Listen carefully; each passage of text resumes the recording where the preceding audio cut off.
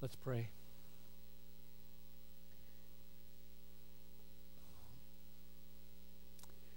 Forbid, Father, that any of us now would think of ourselves more highly than we ought to think. But help us to think with sober judgment as each has been measured a measure of faith. Help me to trust you in these next minutes. Help those of us who are gathered in this place now to trust you. If there are unbelievers, Lord, in our midst, I ask that you would grant them the gift of faith, that you would open their eyes to see the irresistible glory, beauty, truth of Jesus Christ. Now is the day of salvation. Lord, let us be a humble people. Let us be a self-forgetting people. Let us be a ministering people who pour our lives out for others. And would you get great glory? Would you be made much of in this church? Just come and glorify yourself. Lord Jesus, I pray. In your name, amen. If you are one of the hostages in Iraq, you've got on an orange suit, and there stand before you 5 hooded men, 4 of them with rifles and 1 of them with a knife. You might say out loud, mercy? Would you have mercy? And if you said that, you probably would not mean, I know I deserve to be beheaded in this way, but I don't ask you to treat me as I deserve. I ask for mercy. That's probably not what you would mean. You would mean, though you wouldn't say it probably, I don't deserve for you to cut off my head. I was just here. I was just doing my job. I'm on your side. Mercy. You would ask for mercy. You would think, justice would get me out of here. But these fellows don't believe that. And therefore, I'm not going to appeal to that. I'm going to appeal to mercy. And you would say, mercy. Mercy. Have mercy. How much more then?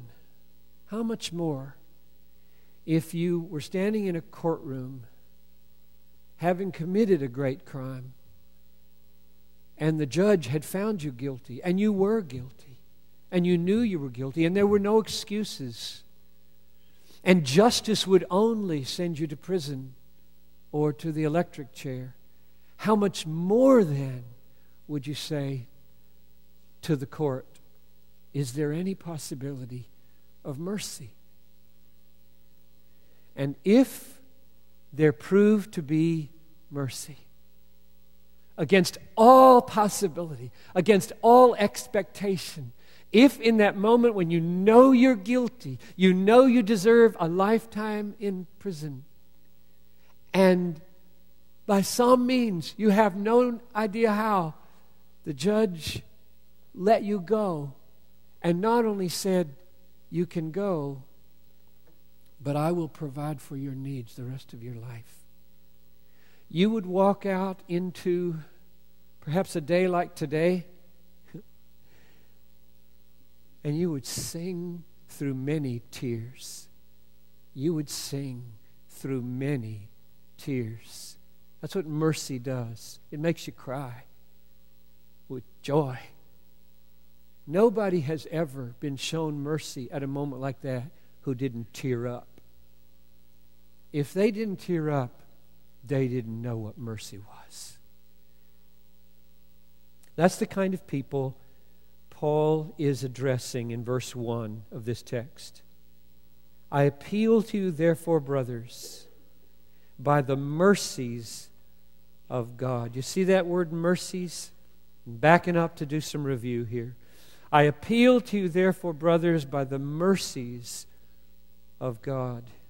He means all I have written from chapters 1 to 11 of Romans can be summed up as a display of the mercies of God. The mercies of God in Romans 1 to 11, especially in Romans 3, the mercies of God satisfied the justice of God in the death of the Son of God. Justice would have brought us to ruin in judgment.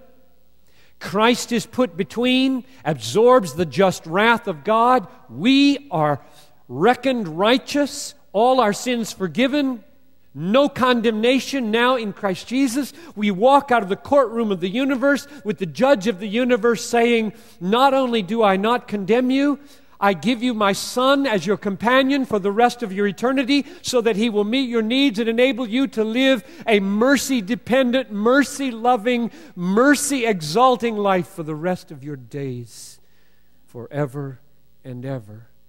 That's chapters 1 to 11. And now he says, by those mercies, I'm going to write some things to you. By those mercies, I'm going to call you to live a certain way. So the point of that first verse is all of chapter 12, with its dozens, and on into 13, there are dozens of exhortations and commandments. All of it flows from the mercy of God through hearts broken by mercy and made happy in Jesus. That's the only way these things can come to pass. So don't treat Romans 12 as a list of behaviors by which you gain the favor of God. The favor of God is free. You cannot earn it by any biblical behavior. It is free.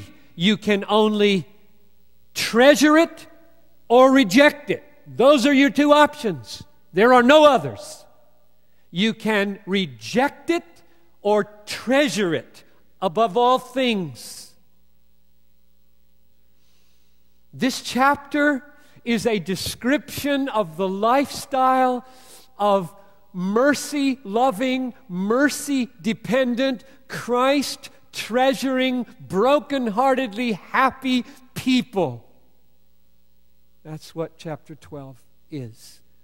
That's why he says, I beseech you, by the mercies of God, live this way. And the first thing, concretely, that he tells us changes is the view of ourselves. Verse 3. For by the grace given to me, I say to everyone among you, not to think of himself more highly than he ought to think. The first thing that changes as you walk out of the courtroom saying, I can't believe I'm free. I deserved everything evil. I've been acquitted. The judge came around, gave me a big hug, told me his Son would be with me, omnipotently meeting every need I have for the rest of my days.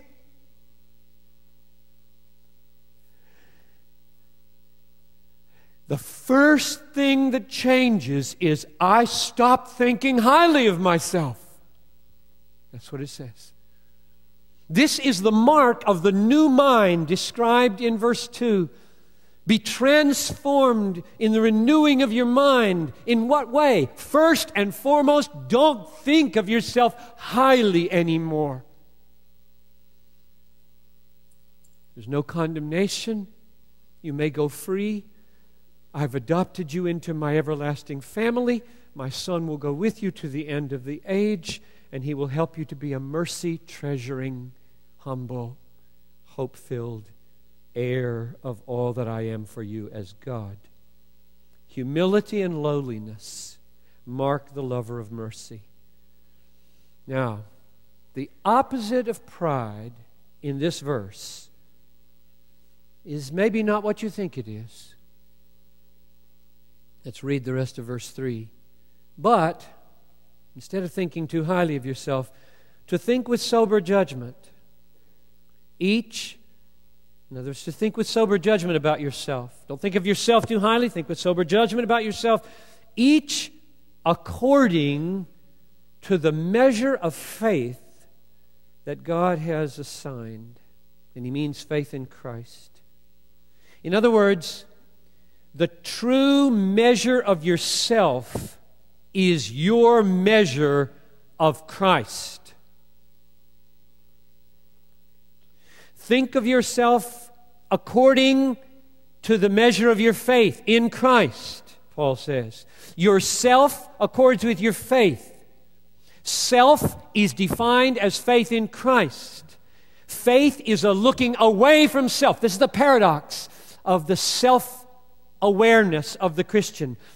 We are measured in ourself by our measure of faith, and faith does not look in a mirror, it looks through a mirror to Christ and is caught out of itself to love Christ, to treasure Christ. And so I said some weeks ago, you may remember, if Christ is more to you, you are more. If Christ is less to you, you are less. Your measure rises and your measure falls with your measure of Him. Your valuing of Him is the value you are. And I'll stand by that totally now as well as when I first preached it. This means that Christian humility is a kind of self-forgetfulness produced by treasuring Christ. The Christian alternative to thinking too highly of ourselves is mainly thinking highly of Christ, not mainly thinking condemning thoughts about ourselves. There's plenty in me to condemn. Preoccupation with that produces either despair, or if I can deceive myself, pride. Pride and despair are both forms of unbelief. Therefore, the alternative to pride in the Christian life is not mainly self-condemnation, though that has its place, but mainly high esteem for Jesus. A heart that is caught out of itself in treasuring a treasure that is so valuable we don't have time or inclination for mirrors. We just want more of the sunrise and the sunset of the glory of Christ. Take away the mirrors of my house and give me glory. That's what humility says. It just forgets itself. It's a miracle. So, the triumph of humility in the Christian life is turning away from self and treasuring Christ. Now, here we are at verses 7 and 8, and you may wonder, why in the world are you spending so much time on rehearsing what we've heard already when you're supposed to be speaking on the spiritual gifts in verses 7 and 8? We've already dealt with the gift of prophecy in one whole message, and now we have 6 more to do. And I think as I've prepared that I will do 2 messages on these 6, one this weekend and one probably, God willing, next weekend. Now, the reason I have spent so much time on humility and not thinking of ourselves more highly than we ought to think is that I am persuaded that verses 7 and 8 are meant by the Apostle Paul to be read through the lens of verse 3 and the lens of not thinking of ourselves more highly than we ought to think, but looking at them through the lens of self-forgetful treasuring of Christ. He means for us to do our gifts with a mercy-loving, mercy-dependent, mercy-exalting treasuring of Christ. Gifts are to flow out of that, or they won't be what they ought to be. I believe that's the case. Now, why do I believe that? What drives me to that? You have to notice something here, and you can't notice it unless you have a version that is so literal it puts added words in italics. But I will point out to you that there is no main verb in the sentence running from verse 6 through 7 and 8. It's all one sentence, and there's no verb in it, no main verb in it. It has to be supplied. So the translators are not doing a bad thing. All the translators are relatively good here, I think. But I would add something. Let me point out what they add and have to add. This is not a penalty. Paul expects us to add this. Start at verse 6. Having gifts that differ according to the grace given to us. Now the next words, let us use them, that's added. That's not in the original. You have to just add something there. Having gifts that differ according to the grace that is given to us. And then it just says, if prophecy. And you have to add a verb. And you have to decide from context, well, what is he saying? And almost all the versions add, let us use them. If prophecy, in proportion to our faith. If service, understand, let us use it in our serving. The one who teaches, understand, let's use it in his teaching. The one who exhorts, understand, let him use it in his exhortation. The one who contributes, understand, let him use it in generosity. The one who leads, understand, let him use it with zeal. And the one who does acts of mercy, understand, let him do acts of mercy with cheerfulness. You have to add these verbs because they're not there, and Paul expects us to be able to add them. Now, here's the problem I have with the way the ESV and almost all other translations do it. Saying, let us use them, seems to create in verse 7 nothingness. It just seems to create pointlessness. Let me read verse 7. If service, if that's your gift, use it in your serving. I'm going to ask, where else? The one who teaches, let him use it in his teaching. It just seems pointless. Of course, The one who exhorts, let him use it in his exhortation. I mean, it's just, why say that? Where else can you use your gift of teaching except in teaching? Where else can you use your gift of exhorting except in exhorting? I mean, it just seems empty. It seems pointless if that's the verb you're going to supply. So here's what I'm suggesting. I'm suggesting that we simply add the word humbly to what's there. Use them humbly. Use them out of a mercy-dependent, mercy-loving, Christ-treasuring humility. I think the point from verse 1 right on through to verse 8 has been depend on mercy and be lowly. Depend on mercy and be lowly. That's the point right on through this whole text.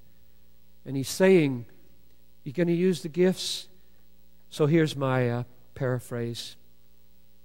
Starting at verse 6 again. Having gifts that differ according to the grace given to us, let us use them humbly.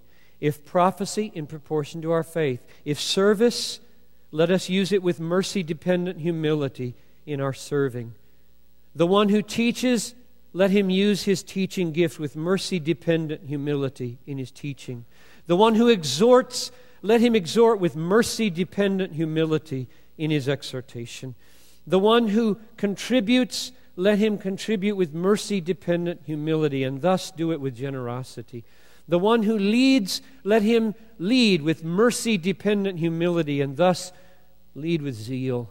And the one who does acts of mercy, let him show mercy with mercy-dependent humility and thus with cheerfulness. I think the point is, look at the gifts through the lens of mercy-dependent, mercy-cherishing dependence on Christ. Now, let me give you two reasons why I think this makes so much sense out of the passage and is called for by the very way the gifts are listed. Okay? Number one, notice all these gifts imply someone is on the receiving end. Look at verse 7. If someone is serving, someone is in need of service. If someone is teaching, someone knows less and is being taught. Verse 8. If someone is exhorting, someone needs exhortation. If someone is contributing, someone is in need. If someone is leading, someone is being led. If someone is showing mercy, someone is hurting and in need of mercy. And I hope you see immediately the danger of pride. The need for humility in the setup of the church, the way God has planned it, with a diversity of gifts and needs, the need for humility is absolutely huge. Humility to give without pride and humility to receive without self-pity. God has willed, so plain here in this whole paragraph, God has willed that there be diversity in the body of Christ, even diversity of spiritual temperatures, diversities of faith, we saw. Different measures of faith. God wills that there be in the church diversity of gifts, diversity of faith, diversity of need for exhortation, therefore diversities of relative sinfulness.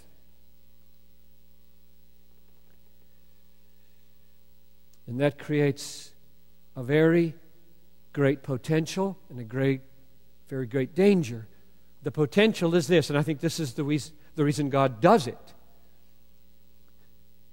If Christ can be beautiful enough, valuable enough, magnificent enough to pull together this kind of diversity and more, He must be very great. Because if we were all the same and we found our unity in Him, nobody would say, wow, Jesus pulled off something great. That would not be great. Pulling off unity in diversity of all kinds, ethnic diversity, spiritual temperature diversity, gift diversity, educational diversity, socioeconomic diversity. If Christ can pull that off, He shines.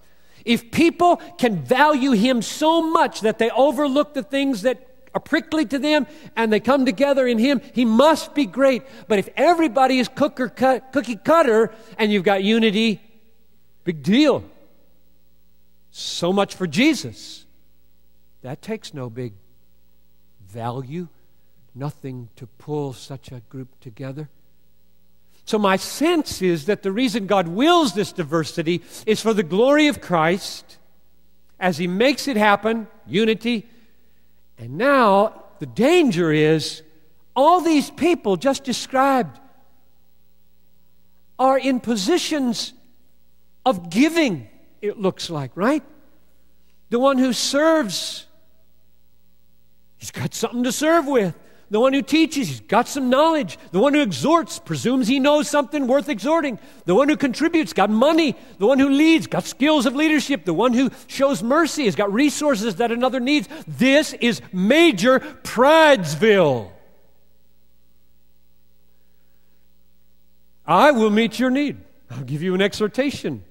I'll provide in your poverty because I'm wealthy, and therefore you can see why I think He's not just saying, let's use them. He's saying, as the theme of the paragraph continues from verse 1 through verse 3 into the body life of verses 4 and 5, He's saying, let's use them humbly. Let's be aware of the dangers of self-pity on the receiving end, the dangers of pride on the giving end. Oh, don't think of yourself more highly than you ought to think. Serve one another in all lowliness. Count one another better than yourselves. Unless you become the servant of all, you cannot enter the kingdom of heaven. He who would be great must become the slave of all. We just got all the echoes here of Jesus. That's the first reason I think we should paraphrase it. You got a gift? Use it humbly, in mercy-dependent, mercy-loving, mercy-exalting treasuring of Jesus. One more point. The second reason why the focus on humility is so crucial in this list of gifts. It's that Christian humility is a self-forgetting happiness in Christ. A self-forgetting treasuring of happiness in Christ. Remember, humility is not mainly thinking bad thoughts about yourself. There are plenty of reasons for that, but that doesn't produce ministry, does it? If you stay at home and think of how bad you are, and that's all you think, you will not do ministry. You won't love anybody. You'll just soak in your pain and your misery. So humility, as the Bible understands it, overflowing in spiritual gifts and love, cannot be mainly, decisively thinking bad thoughts about yourself. Start there for sure. We're bad. But it's got to break forth as you walk out of the courtroom. As you walk out of the courtroom with that word breaking over you, not guilty.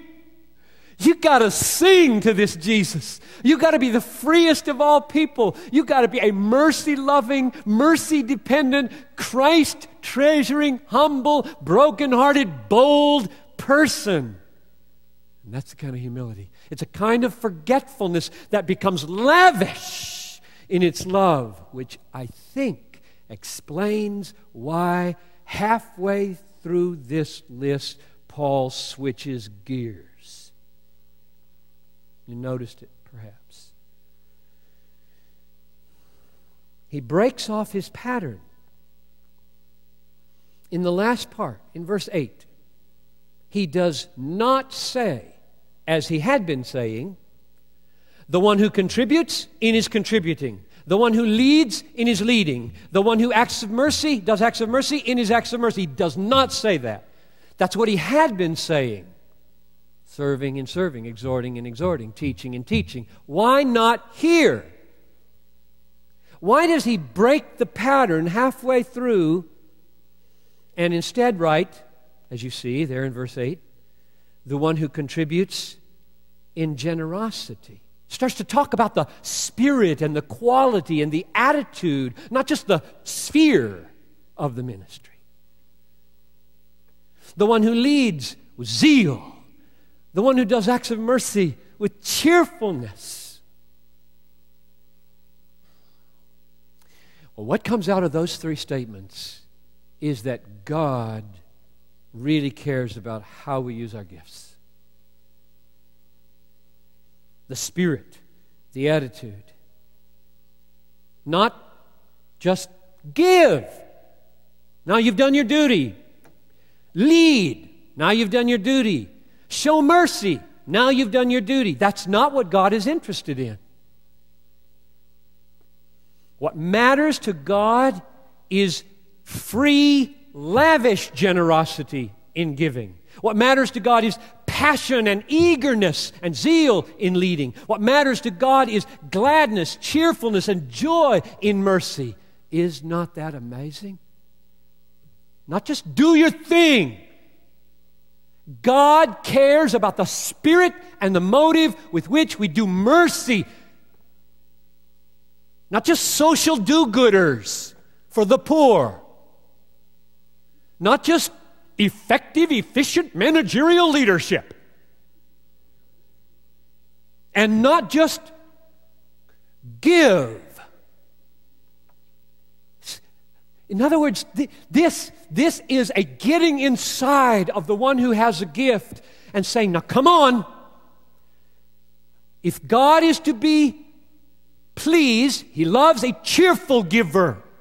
That's a paraphrase of the last one there from 2 Corinthians. He who does acts of mercy with cheerfulness, God loves a cheerful giver. Same thing, same point. First in Romans, then in 2 Corinthians. God is about what goes on in the soul when it comes to us exercising our gifts. And my point is real simple. I think mercy-dependent, mercy-cherishing, Christ-treasuring humility acts like that. And only mercy-cherishing humility acts like that.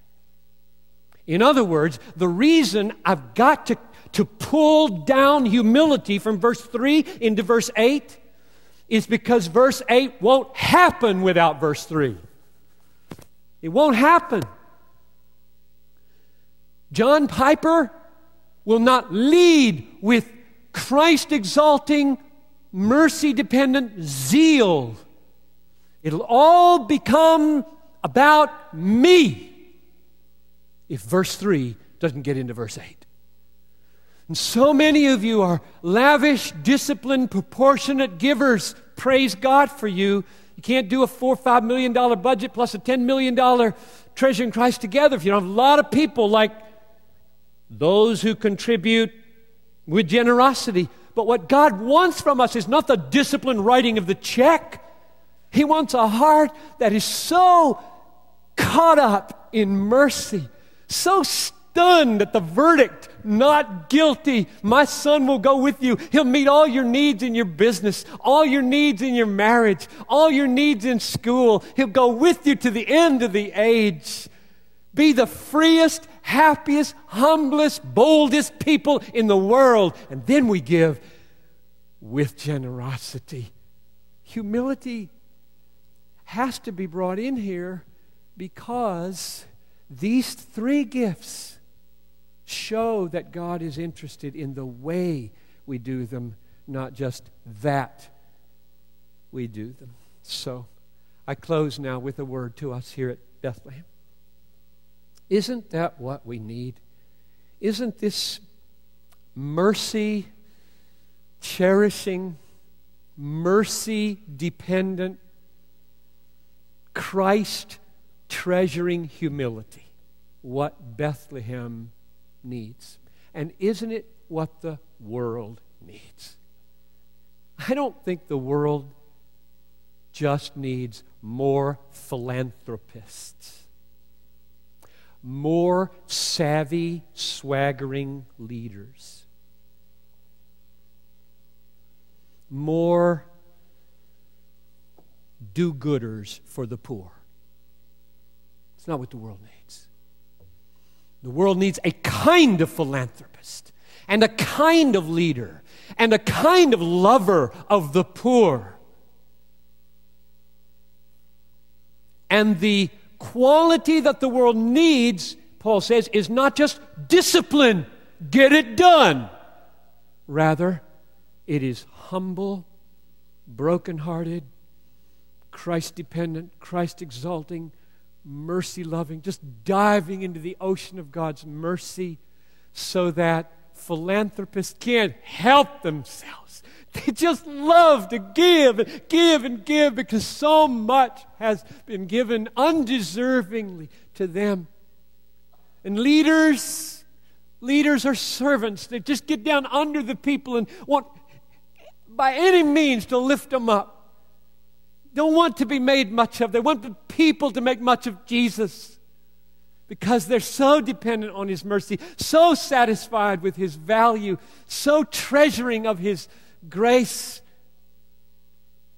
And lovers of the poor, those who do mercy, nothing could make them happier than to go to the poor, to go to the needy, to reach out to the hurting.